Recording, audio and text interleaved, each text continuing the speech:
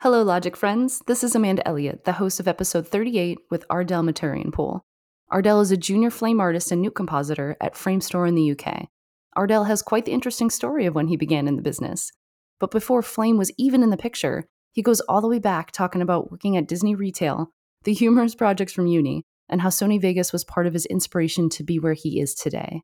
So stick around until the end to hear his inspirational story about how he went from someone who didn't even know what a compositing artist was to transitioning into one himself. Hope you enjoy the episode. And now, a word from our sponsors. This episode of the Logik podcast is brought to you by AJA, together with Flame since 2006. We would like to welcome to the Logik family our friends at Hotspring. Hotspring is the future of VFX outsourcing. Hotspring connects you to great artists to get your projects done, making it easier than ever to access the best talent around the world. If you need any help with roto, paint, 3D match move, or cleanup, I highly encourage you to give the folks at Hotspring a shout. You will not be disappointed. www.thehotspring.com. How's it going? It's good. I'm good. Work's been busy. Yeah? Everything's good. My birthday tomorrow. Looking forward to that. That's right. Oh my gosh, happy early birthday. Yes, we talked about this. I remember you saying that. Yes. Yeah, no, I'm turning 25, so that's it's a milestone, I think. It's a milestone. Yeah, why not? I'm saying it's a milestone. Yeah. It's a milestone. So I'm just going to have a chill one.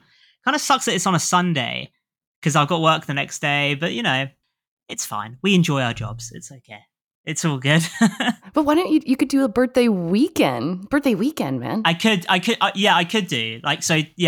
Technically I could throw something tonight, really last minute spontaneous, and then carry that into tomorrow. You could have started it last night, if you think about it. Take the whole weekend. I could have. It is actually currently going on. It's just happening out there. I've just taken a break. You're taking an hour break with me. I appreciate that. Thank you. That's just how, it's the kind of person I am, I guess. Dude, you got so much cool stuff going on right now. Seriously, when we were chatting, was it just like last week, looking at your LinkedIn and just chatting for a little bit? Oh, man. It's only getting busier. That's the crazy thing. Yeah, last year was mental. Last year was crazy. Yeah, where do we start, man? Like, I think we should start even before last year. Yeah, I feel like maybe should we talk about how I got into visual effects in the first place and flame and let's even go back all the way to remember we taled about the English oh my god and, the cast member. Wow. Oh yeah, we're going there. We're going way back. Okay. Yes. We're going way back, yeah. But what's your sign? Yeah, no, just go way back. Oh my god. So yeah, okay. So first job. Yes. So as Amanda said, I used to do maths and English tuition. Wow. Yeah. After school. It was after sixth form, which is like, what's that in the States? That's like high school, I guess, kind of. Well, okay. It's the later years of high school. It's definitely before college, so before uni for us. Okay. And I was doing that as a sort of job, evidently just trying to make money as a young, I think I must have been like 17 at the time, just a teenager. A baby. Yeah. But I knew that wasn't what I wanted to do in the grand scheme of things. I knew that wasn't what was going to be my career. I didn't actually at that point really know. I knew I wanted to do something in film or TV and film, something like that. And I knew I wanted to do something creative. And I was really into like animation and editing at the time. I was really into Sony Vegas, which was my editing software at the time. Sony Vegas. Explain that. What's that?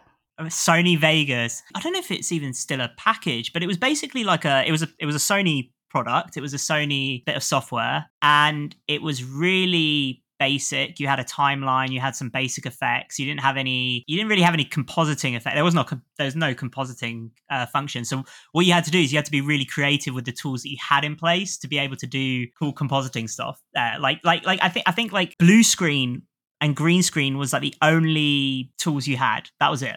So everything else transition wise, I think there wasn't even like a roto tool. It was really basic. And I just used to do like really, really like cheesy videos of me and my mates. Just really like just film stuff, like really, really like stupid stuff. It was good because it taught me the fundamentals of a timeline and how to, I guess that was like sort of the first bridge into anything like that. Yeah, Sony Vegas. I would say it was probably responsible for me getting into Flame. I mean, that's a big shout. That's a big reach. Big reach. Ooh, I gotta Google this now. Let's see. Okay. Vegas Edit and Vegas Edit Pro. Yeah. That's the one. Yeah, I Oh. encourage anyone who is able to try it out because it's actually really easy to use. And I hadn't touched Premiere ever. Like I hadn't touched Premiere till I think it was until I was like 19, maybe 18. It's kind of like if iMovie and Premiere had a baby. I never really used to use iMovie. So yeah, Sony Vegas was the one. I remember. Oh, that's neat. Okay. I think it was like £60 for a license back then. And I think I asked for it for one of my birthdays. Very, very good investment, I think.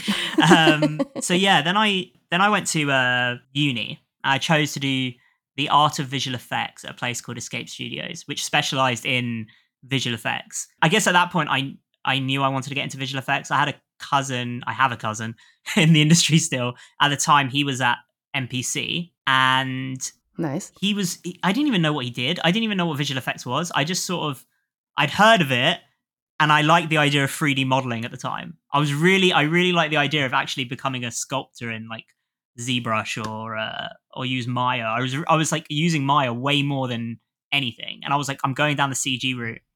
And then I started this course. It was a 3-year long course, which by the end of it you get a graduate degree and you can go off and find a job. That was the plan. But I did that course, and something changed halfway. I think in my second year, I was like, right, I'm going to drop the whole CG route. I'm not doing that anymore. Wow. Which was weird because I was really strong in that at the beginning. I remember being really good at it. Mm-hmm.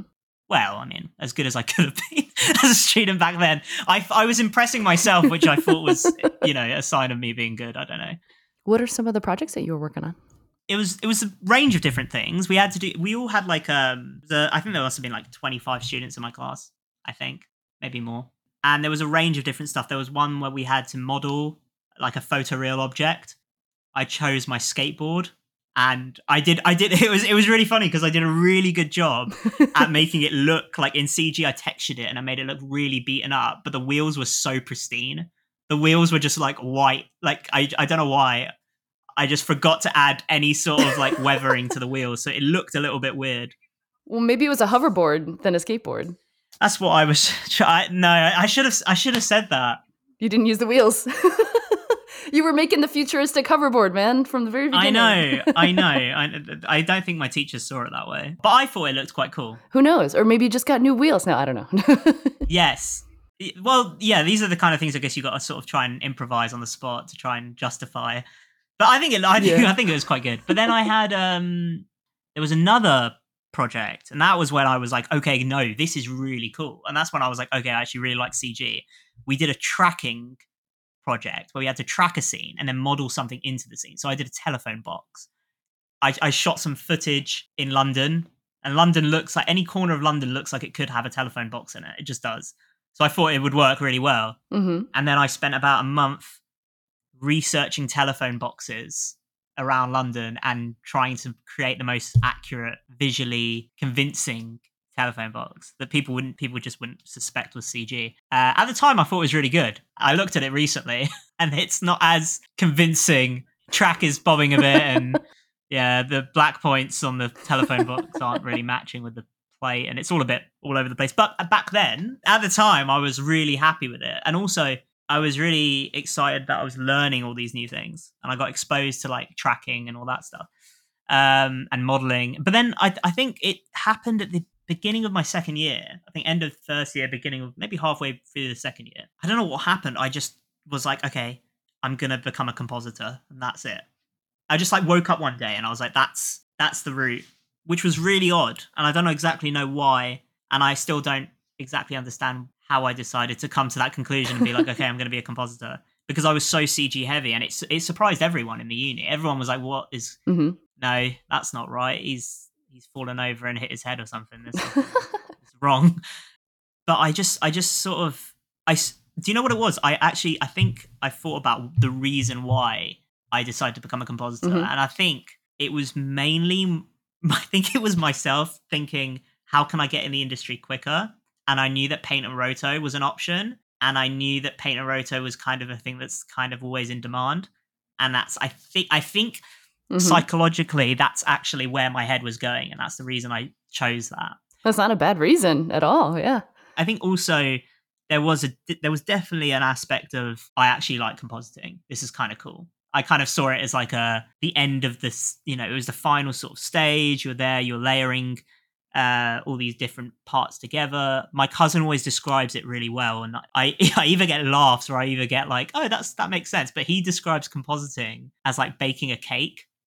And you get all these ingredients. So you have like CG, anim, lighting, backplate, I don't know, all these different things, and you're sort of just baking it into a cake. And I don't know why, when he told me that, I was just like, yes, that sounds ideal. I want to be there and I want to see it all progress. This is good. I also like the birthday theme you got going on here. I hadn't even thought about that. Yeah, I'm going to have a compositing themed cake tomorrow. It's just going to be a mountain of work. That's going to be my cake. Telephone booth. Model that you've got a day. I do often think if I set myself a challenge to do it again, how convincing I could do it now. Oh, there you go. Yeah.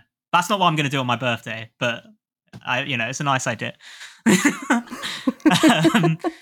But yeah, that was uni. And then I got to the end of uni. So after your compositing epiphany. Yeah. Oh God. No, I just did a bunch of roto for a really long time. That was pretty much it. No. So once I had my compositing epiphany, my priorities, I guess, were changed quite suddenly. I was like, right, well, I can't really focus on modeling anymore and tracking. I'm going to learn how to roto and I'm going to learn how to posit, I guess. Yeah, I guess that's what it was. And more importantly, I was going to learn Nuke more like fluidly, because I was not comfortable with Nuke at all when I chose compositing. Why is that? I don't know. I couldn't get my head around it. For me, the idea, this is the mental part. I really didn't know how to do compositing at all. I need to stress that. Like, the idea of Nuke stressed me out. It gave me anxiety. Like, the idea of compositing didn't make any sense to me. I love the idea of it. It just didn't make any sense to me.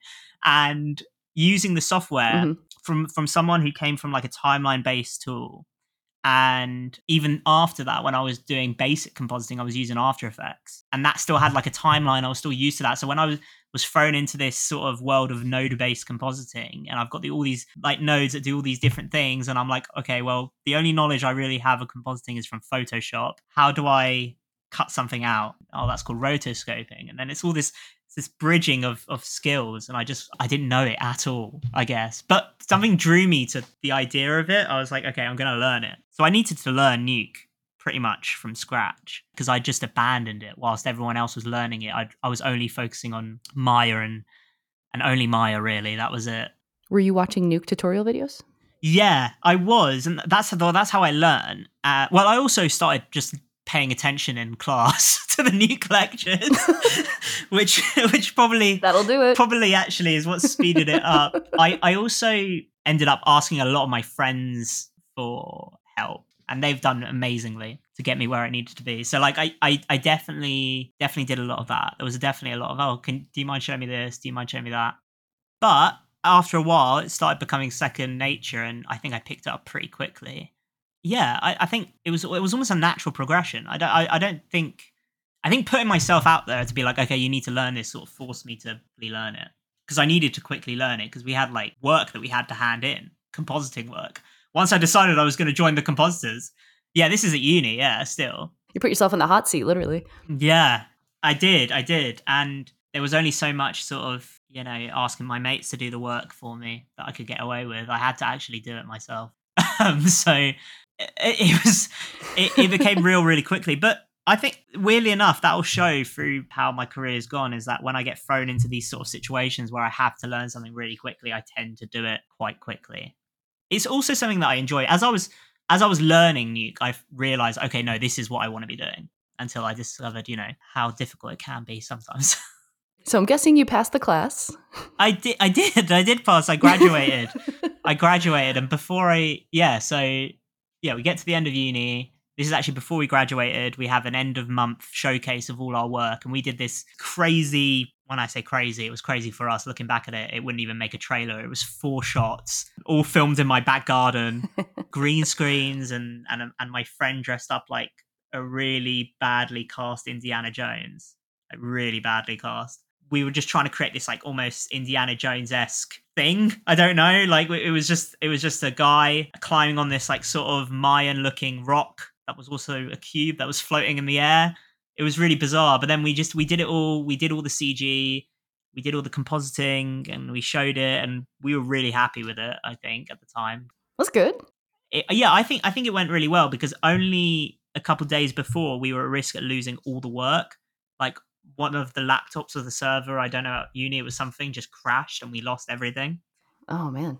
Yeah, our team lead at the time almost had a nervous breakdown, but it all worked out. It all worked out in the end. It's funny how things work out, and it did.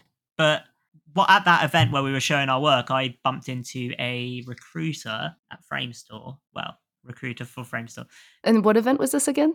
This was just like the escape sort of our uni sort of end of year showcase. So basically all the graduates show their work.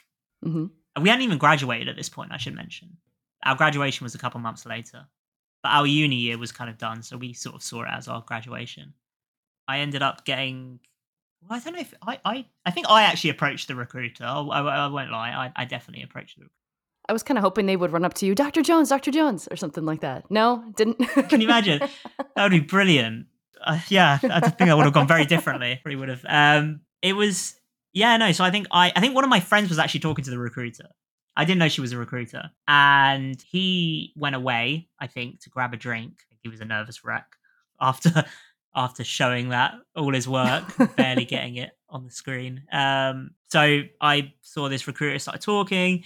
She said she was from Framestore. I was like, oh, that's crazy. My cousin, this cousin that I mentioned earlier, who was working at NPC, I said he just started at Framestore because he'd just gone to Framestore. He was at Weta after NPC, then ILM, and then Framestore. Oh, wow. Nice.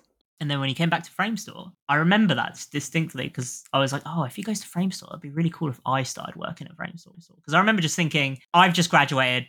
Who knows? Maybe one day I'll work at Framestore. I didn't think anything crazy of it. But that was a thought that was always in my head. Yeah, like wink, wink, nudge, nudge, hint, hint. yeah, a little, yeah, just crazy. But, so I mentioned to her, I was like, oh, my cousin just started there. And she was like, oh, that's crazy. And then we started talking. It was really casual, like sort of casual event, She was like, oh, well, give me your email and I'll shoot you a message if we can sort out an interview. Or not even an interview. She didn't even call it an interview. She called it just a chat. Yeah, like a meet and greet kind of thing. Yeah. Yeah, like a meet and greet. They never call it an interview. So if anyone is ever thinking, oh, like, how do I start off as a runner anywhere? They'll never offer you an interview.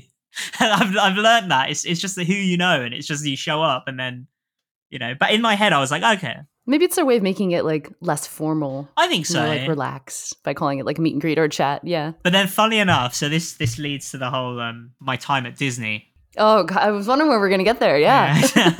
Yeah, sorry, I've dragged it out. I tried to, I don't really focus on that point. Ooh, I'm on the edge of my seat right now.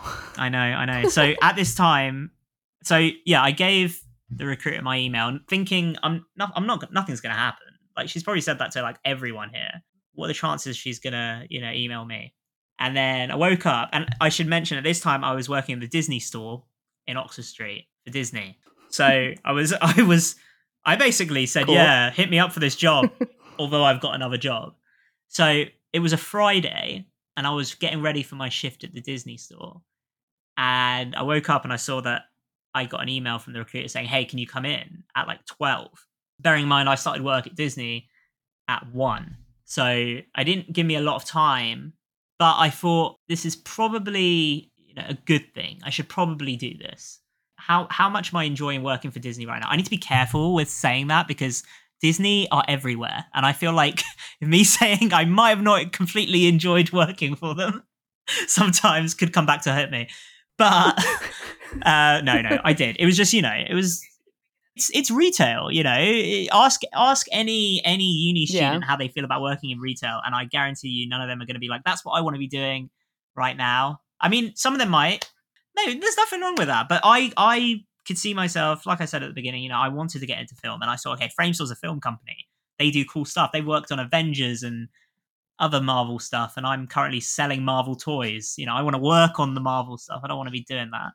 So I went to Framestore and I had the chat with the head of the runners. And I really wasn't expecting anything of it. I had a tour of the building. It was really nice. I was like, I could see myself working here.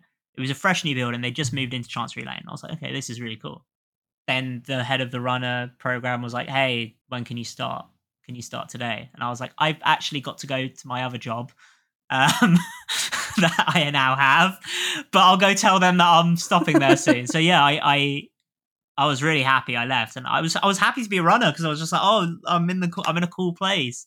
Your foot in the door. My foot's in the door, and that's all that mattered. So about this time, it's 12:30, and you've got to run out the door for your 1:00 job. It's closer. It's closer to 12:30. It's closer to 1. I think it's like 12:45. I remember being a little bit late to work. I distinctly remember that because I was late, and for some reason I wasn't bothered. I wasn't annoyed. Usually I'd be quite annoyed with myself. I'd be like, "Oh, dude, why are you late? Like, come on, be organized. Mickey's not going to be happy." But you know, I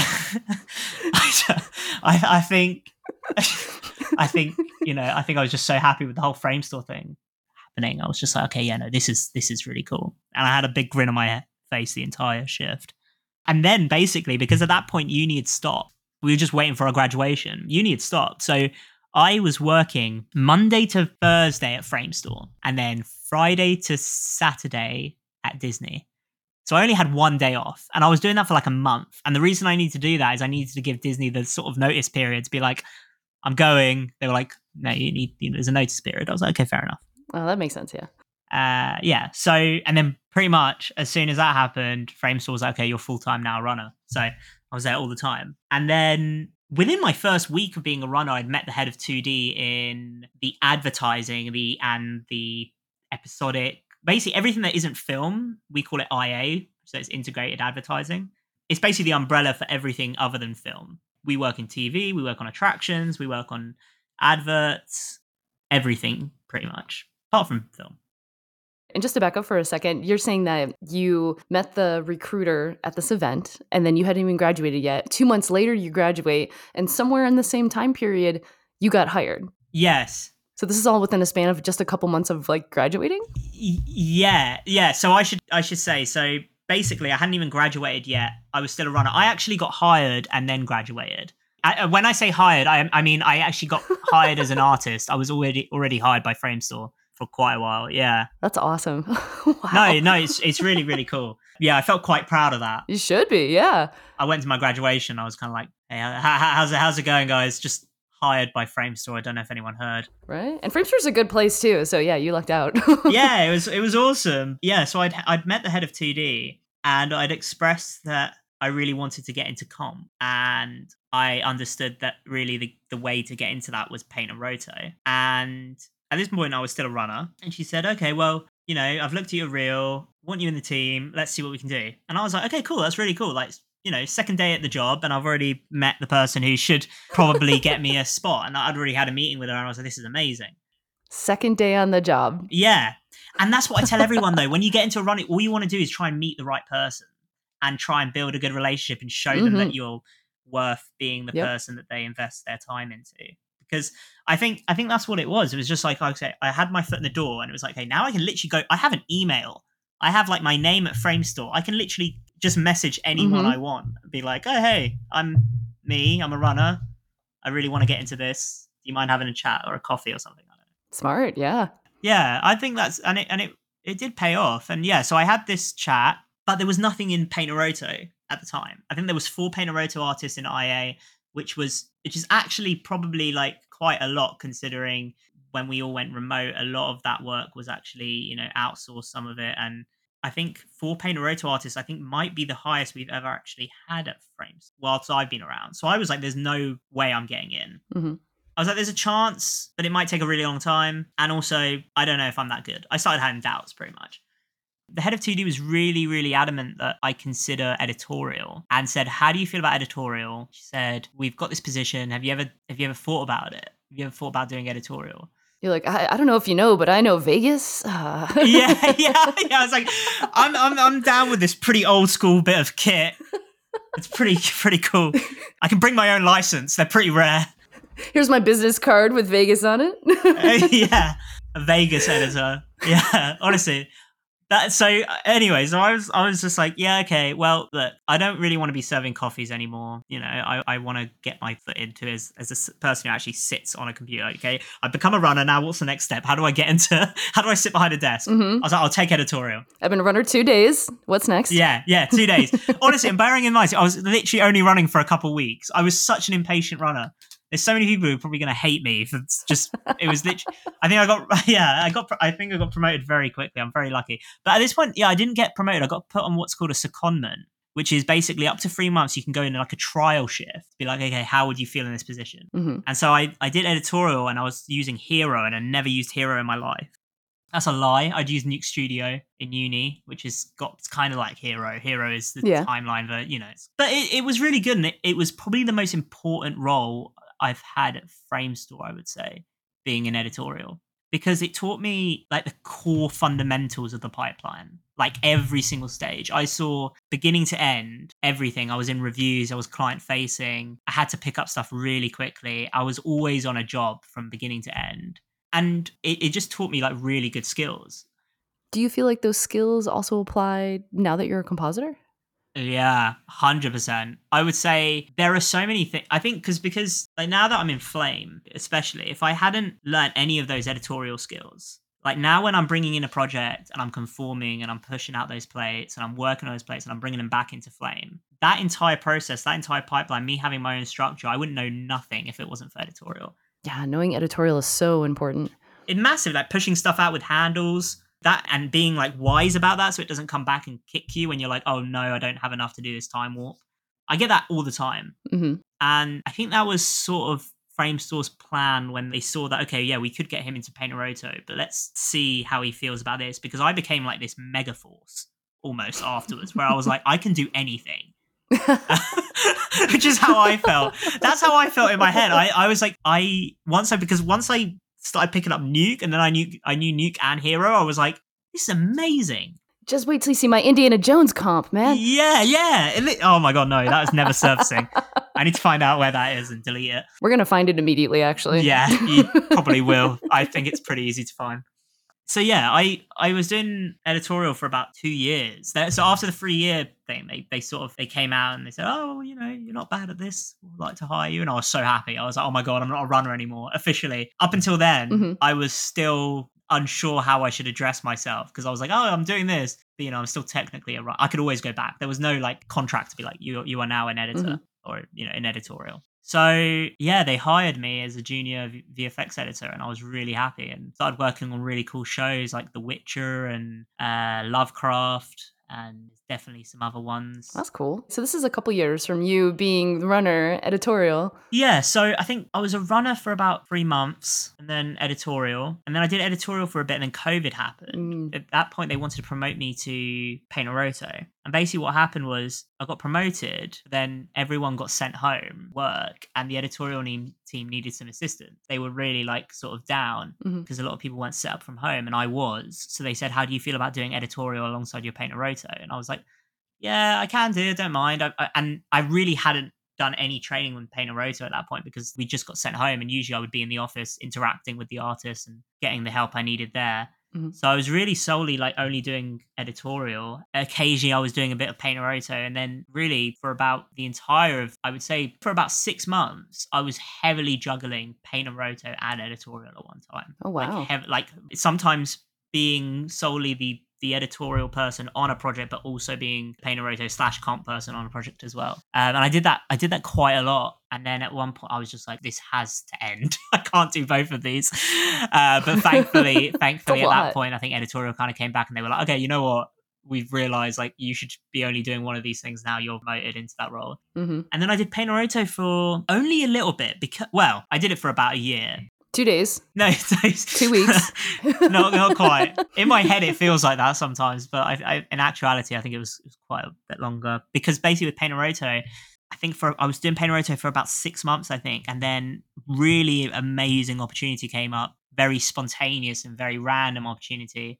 I got asked, I got approached to go on set for a show called Man vs. Bee for Netflix, and it had Rowan Atkinson in it, and it was Ooh. TV, effectively film. It was TV on a film budget, and I was like, "What? No, this is mental. I'm still paying a roto barely, and everything's moving so quick, and oh my god, slow down." That was like literally my initial, response to it. And there was an awesome visual effects supervisor called Rob Duncan, who I owe a lot to, really. He's basically the reason I go on set now for myself as well. But I think the opportunity to work with him, and he'd worked on so much like Doctor Strange, all these films that I love Nice. for their visual effects. I was like, okay, yeah, it'd be cool to work with him. So that was one of the factors that sort of encouraged me to do it. And also I thought, how many times am I going to be able to spend 4 months in a remote location with Rowan Atkinson, Mr. Bean, and live to tell the tale? I think it's an amazing sort of thing. And I was just like, I'm not gonna turn that down. And also I didn't have to be behind my computer for quite a long time, which is nice. I think you need a break away from it. That's nice. So yeah, I went on set and I had like no on set experience. And then within a month or so, we were like pros at it. I think we were I think we surprised a lot of different departments by how quickly we picked it up. Did they know that you didn't have any experience? No, they didn't. No, it was only until later I found out about that. But it was really cool. I sort of, I learned a lot about from the supervising point of view, what to look out for. I learned a lot from the data acquisition, the wrangling side of it, and how to make things easier in post whilst you're on the shoot. And eventually, when that came to an end, when I came back from set, I got promoted into comp, and I started comping on the show Man vs. Bee in post, and then we delivered it, and then that was amazing, and that show was crazy. But I had such a crazy responsibility with it. I was sort of thrown in the deep end because the visual effects supervisor Rob had this crazy idea for the Bee vision that we have in Man vs. Bee, which is the Bee's point of view, where we were going to use this 360 camera, which was made up of, I don't know, I think six 4K cameras on a camera called the Insta360 Pro.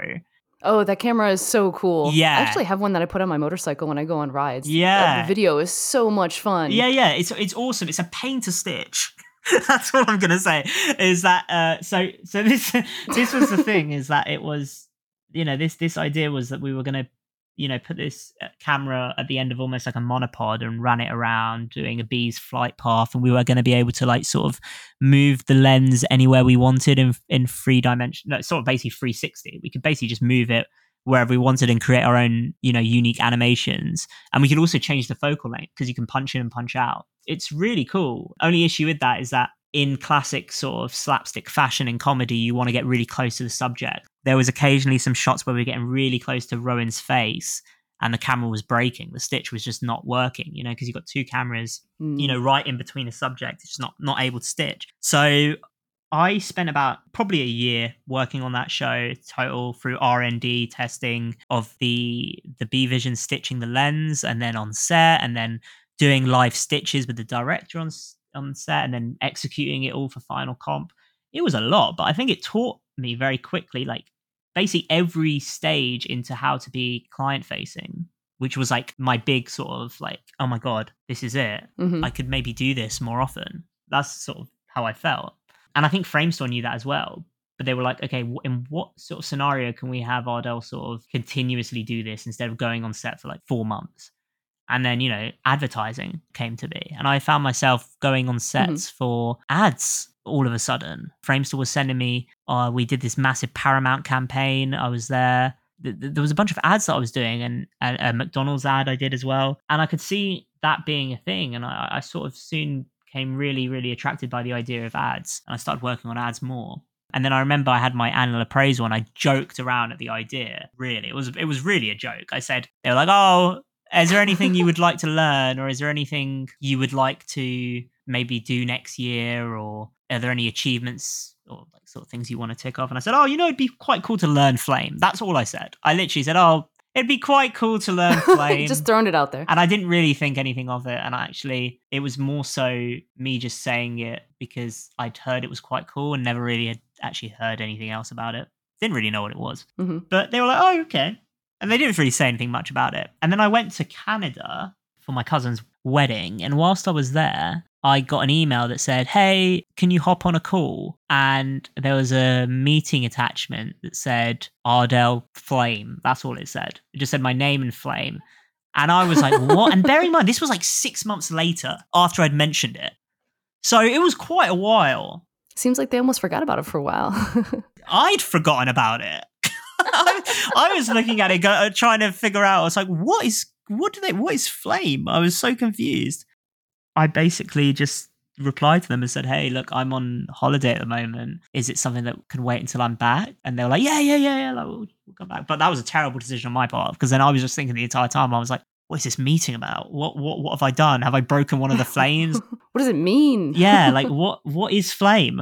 Still this sign, I really didn't know what Flame was. And then I hopped on the call when I got back to the UK, and it was pretty much them saying, look, we think your skills, positing knowledge and your editorial knowledge and your on-set knowledge now could really be valuable in a position like Flame. And I was like, I was just nodding.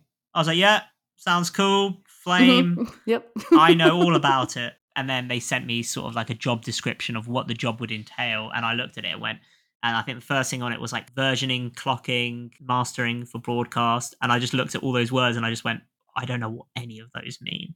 Like, I have no idea what clocking is. I have no idea what mastering is. I didn't know what an audio relay was. There was so many different things. I was just looking at it. I was just like, yeah, okay. I don't know what any of these are, but I'm willing to learn. It was still that sort of willing to learn. Everything is foreign to you at the time. Yeah. Yeah.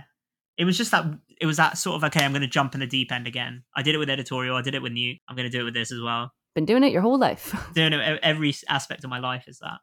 So I was like, yeah, I'll do it. I'm willing to give it a go. And then it became real very quickly that Flame is very different to Nuke. And at first I was sort of very, very, I don't know if I'd made the right decision, let's just say. Mm-hmm. I was like, oh my God, what am I doing? This is so foreign. I don't know what I'm looking at. What did I get myself into? Yeah, why am I comping from left to right instead of up to down? What's going on? This is just crazy. What is a batch? I didn't understand the action. I didn't know what an action was up until maybe recently. I totally figured out what. I don't think anyone really figures out what an action is totally all the time. What is an action? Yeah, it just has so many different layers, and I'm just diving in. And I'm just like, oh my God. And everything, there's so many ways to do things. Everyone's so senior in my team. And you know what? Believe it or not, there used to be a point in Flame where there was no batch. Oh my God. Can you believe that? Simpler time. It didn't exist at one point. Oh my God. It was just action. People got the same stuff done just in action. Isn't that crazy? It's crazy. This is the thing. I was just there. I was like, I just want to learn. That was it. I was just like, I'm just going to learn. Mm-hmm. I'm going to go up to all these like Flame artists, all these senior guys who are like, legends at what they do. And I'm just going to watch them. And that's what I did. And yeah, that was back in, oh my God, when did time to whip up the LinkedIn? Where's the LinkedIn? Where are you? Oh my God, that was August. Yeah. So in August, I joined Flame. And now we're in Feb, and it's been crazy. It's been amazing. I'm really busy. I've definitely picked it up. Well, that's good. Yeah, no, about time, honestly. I was going to say, it's been a couple weeks, man. It's been I'm losing my record. I'm just picking stuff up really quickly. Flame was a whole different monster. But no, I think I picked it up quite quickly. I think the timeline I picked up super quickly because of, what I'd done in editorial and Hero and, of course, Sony Vegas. How can we forget that? How can we forget about Sony Vegas? Speaking of editorial, now that you're a compositor, how do you feel that editorial has benefited you now? I would say that if every comp I knew could go through editorial, I would say they should. I don't know how that would be possible. I agree with you, yeah. But maybe they can. I think it teaches you. It's weird because in the moment you can't really think of what they are, but it definitely teaches you like core habits. Where you're doing stuff for, especially advertising, where you're doing stuff really quickly and you're constantly referencing something like an offline, for example. Being able to organize yourself so that the plates you push out are already going to match your offline when you export them. So when you drop them in your comp and they're already good to go, stuff like that. I know there's a couple of compositors who struggle with stuff like that. It's because they don't see it as a timeline sort of thing. They don't see it as clips going over each other in a timeline. It's just elements, it's seen as elements, but it isn't. Exactly. Yeah. It isn't elements all the time. You kind of, and that's the weird thing. I used to see it like that. I used to see it very much like elements, but now I do, even if I'm not in Flame, if I'm purely comping in Nuke, I still sort of see it as a timeline where I'm kind of like, okay, I'm going to comp this layer A over layer B. Mm-hmm. At what point in my timeline does layer A over layer B sort of intersect? And you can see it, like your brain can map out what it looks like, and it's super important. Yeah. And that way, looking at the timeline, you can also understand more of what the editor is thinking too. Like, why are they putting a million of these little I think so, cuts yeah. when it could just be a time warp or just little things, fluid Yeah. warps? And you get a sense for like what the editor's trying to convey by understanding timeline more. I definitely think so. I think it's super important for anyone who wants to start doing stuff maybe on their own as well. You know, if they want to get more into sort of taking on projects within their own sort of space that they can take out really quickly, like sort of small clients sort of coming in with bespoke jobs where you don't necessarily need a team, where you're able to sort of conform, push out, organize the work and bring it in, hold everything in Flame if you want. And it is super powerful. And I think every time I show people Flame, they almost look at it and go, okay, I don't really get it. All the time is the first thing I get is like, I don't really get it, but it does look cool. And I was like, it does look cool. And that was my sort of first, I won't lie, that was my first sort of, when I first looked at Flame, I was kind of like, okay, where's my compositing window? Like where do I go to drag nodes in? Oh, what's this? What's a matchbox? You know, what do we open up matchbox and look at all these, what are all these things? Where's my roto? What's a G mask? Yeah. It's all these different things. I think once you train yourself to sort of pick up different softwares, you can go from Sony Vegas to Flame in no time. Couple weeks, man. It just take, in my case, couple years. Can you talk about any of the projects that you're working on now? Yeah, I can talk about the projects I'm working on. I can talk about the project. Vaguely. I can talk about the nature of the work and what it entails. There you go. Which is all everyone really wants to hear. Let's be honest. It's just the nature of the work. So I'm working on this quite a cool piece for this museum that we have here called the Tate Britain.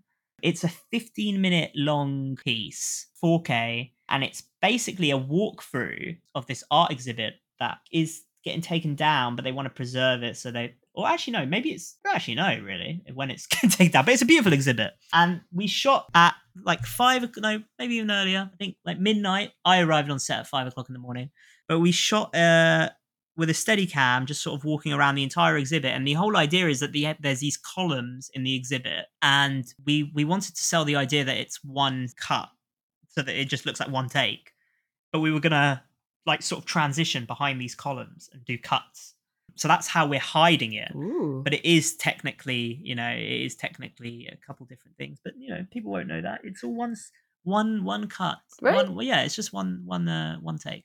But it's really cool. It's being graded by Company Free, and really cool director. And I've got another project that I'm picking up on Monday, which I don't actually know a lot about. I'm sort of just going to get completely briefed on it on Monday, but that's going to be really cool. That, as I said, I don't really know much about, but all I can say is it was filmed in Ukraine. Oh, wow. During what's going on right now in film. It looks very pretty. That's cool. Yeah, lots of fun projects, lots of little bits. Now that we've got Company Free sort of merged with us in London now, and also globally, but specifically in our building, they're literally in our building. It's really cool because, we have all these jobs coming in where some people might want to work with a specific colorist, but they also might want to have work done by us, or vice versa. We can offer up really good quality work. If you want to get it graded by some of the best as well, that's also available now. So I think it's great for bringing in work right now, and I'm very excited to see how this year pans out. Well, it's good though. I mean, because they're right in the same building. You want some color done? Come on, knock on my door. Exactly. Yeah. Because I wouldn't. No one should trust me to grade any of their work.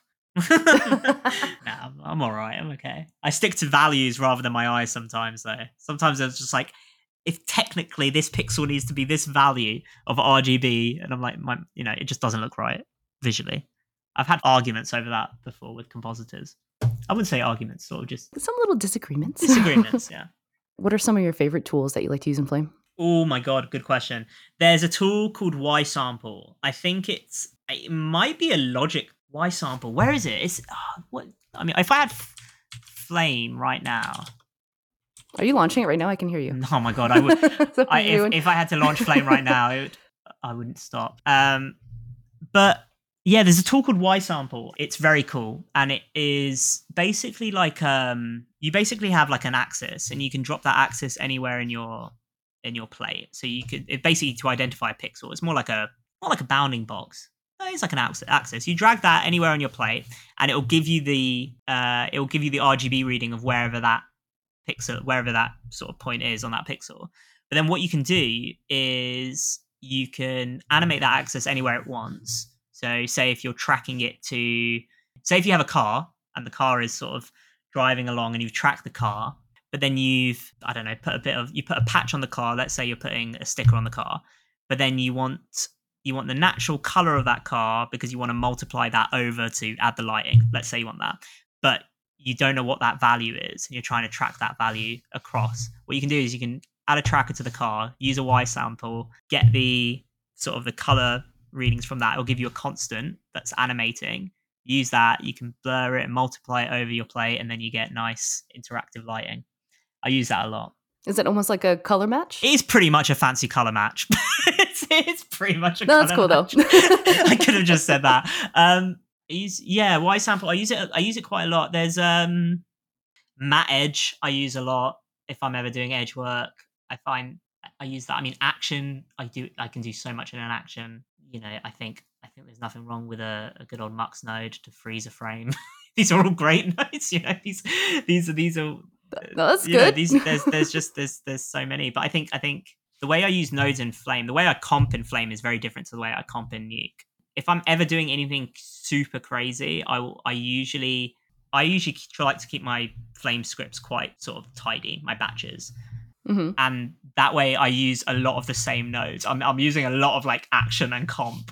I never go crazy with it because I just find that if I'm ever doing anything like multi-layer EXRs and all this stuff, it's even sometimes too much for Nuke. And I find with Nuke, I can go down and it's easier than when I'm going left to right.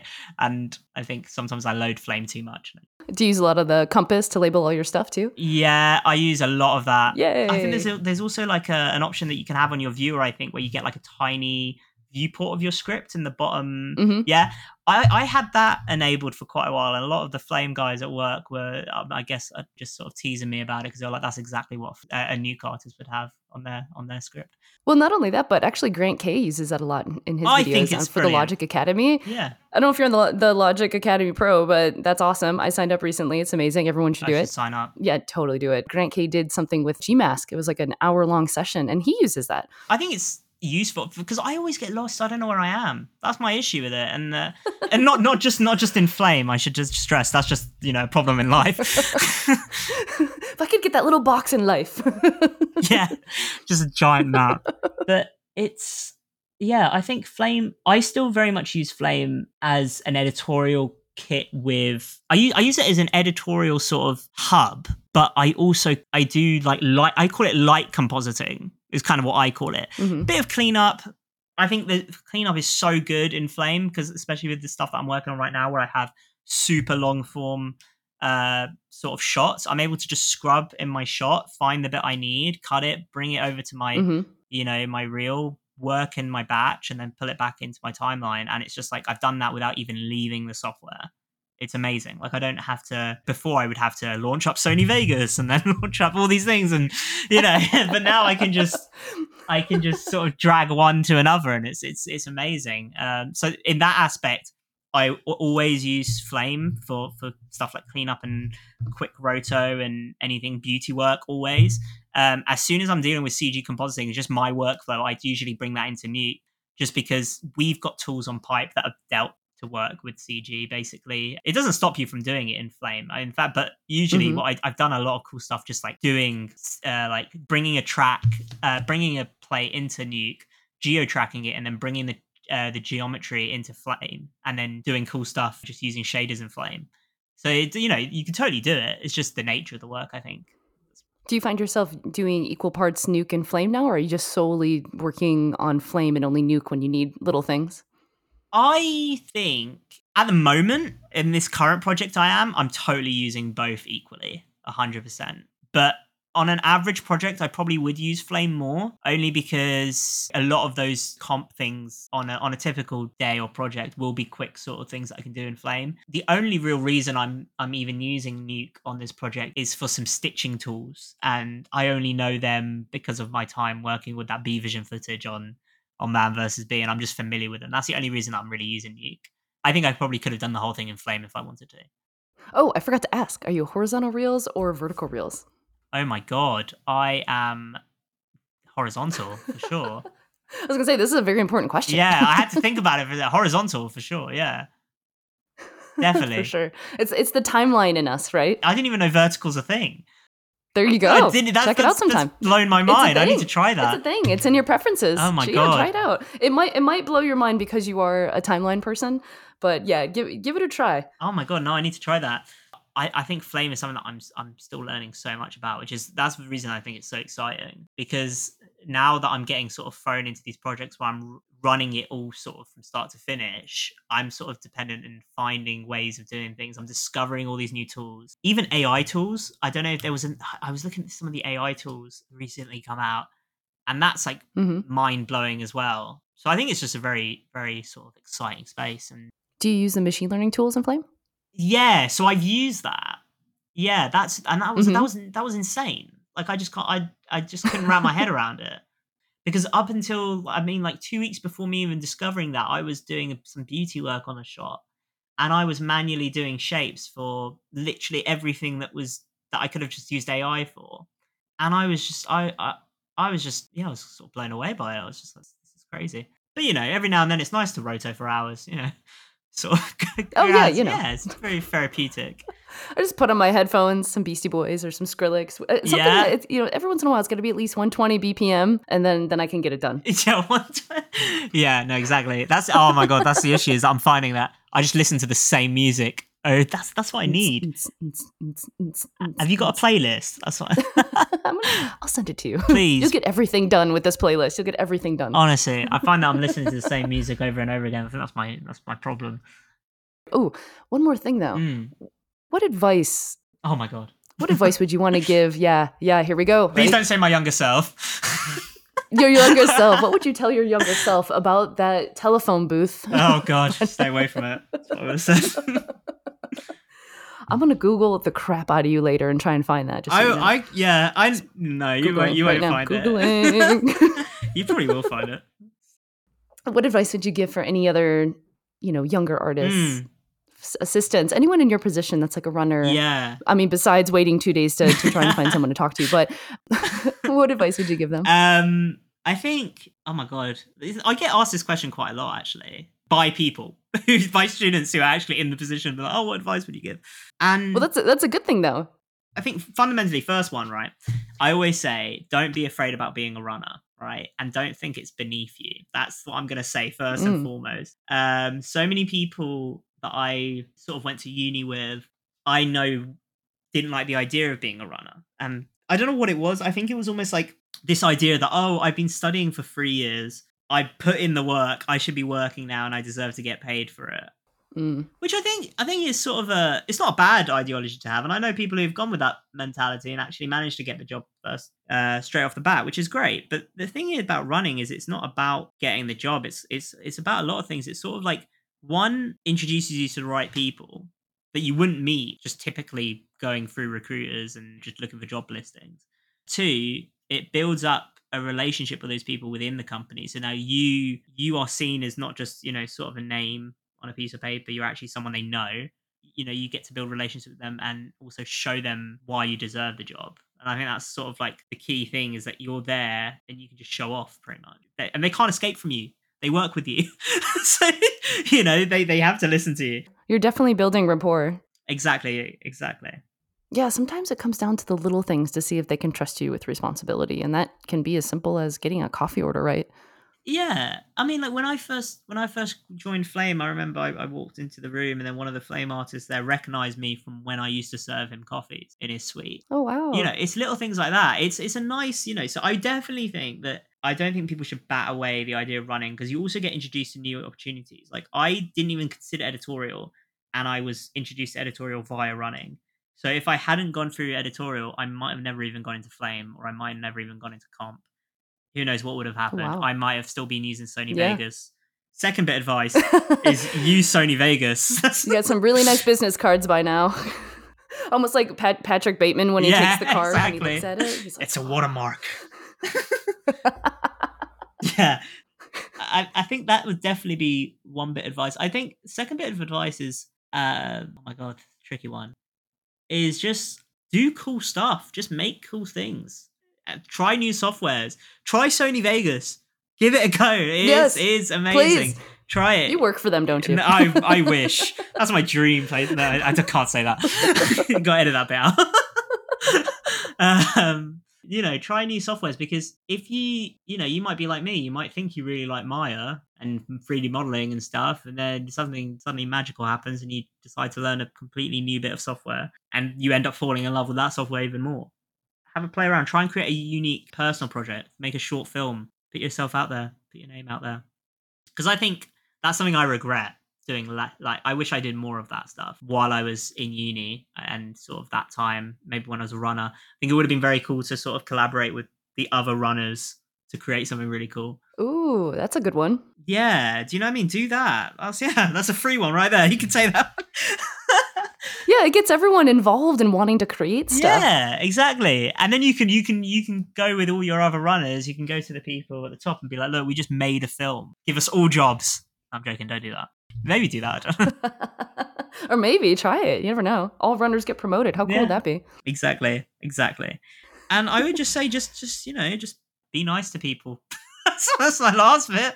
People, it's a good one because you might be nice to the right person. No, I'm joking. That's also what people remember. Yeah, exactly. Like, they have good rapport with you. You made their coffee, right? Yes. They're gonna remember that. Yeah, I've made terrible coffees in the day while I was a runner, and I was just a nice person, I think, so they didn't really care about the coffee. So at the end of the day, if in doubt, just try and be a nice person. That's there you go. Even if the coffee sucks. Yeah, exactly. I think that would be my final message. Thank you, Wembley. That's it. And I think pretty powerful with that one. But thank you so much. This has been great chatting with you. It's been fun. All good stuff. Thank you. I loved hearing your story. This is really cool. Yeah, it's been a pretty wild ride. I mean, it's who knows what will happen next in the story. Maybe I'll keep flaming, I guess. Maybe I'll become a sort of... Hey, flame on. Yeah. No, exactly. Maybe become a vertical real person. Oh, boy. I mean, I'm so going to try that. That's the first thing I'm doing on Monday morning when I launch Flame is I'm checking out. Ooh, so are you Flame or Smoke hotkeys?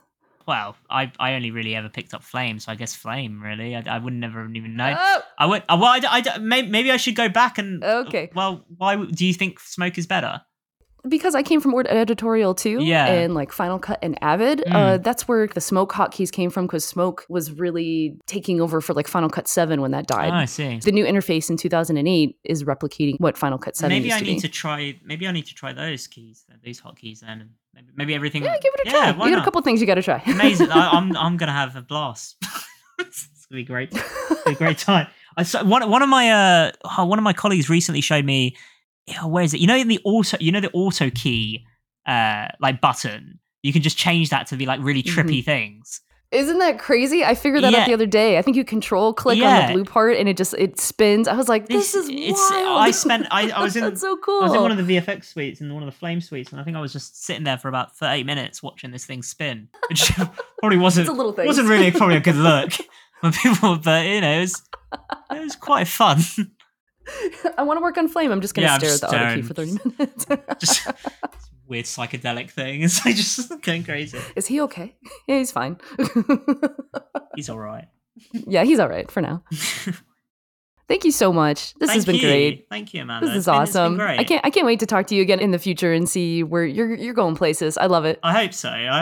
Yeah. Well, maybe next time we chat, maybe I will be working for Sony Vegas. It'll be like a completely different. God.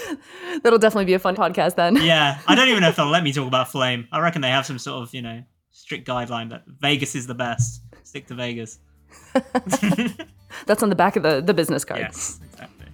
Awesome. Thanks so much, man. It was good talking to you. Thank you so much. All right, we'll talk again soon. Absolutely. Take care. Bye. Bye-bye. This episode of the Logik podcast is brought to you by AJA, together with Flame since 2006. We would like to welcome to the Logik family our friends at Hotspring. Hotspring is the future of VFX outsourcing. Hotspring connects you to great artists to get your projects done, making it easier than ever to access the best talent around the world. If you need any help with roto, paint, 3D match move, or cleanup, I highly encourage you to give the folks at Hotspring a shout. You will not be disappointed. www.thehotspring.com. See you next time.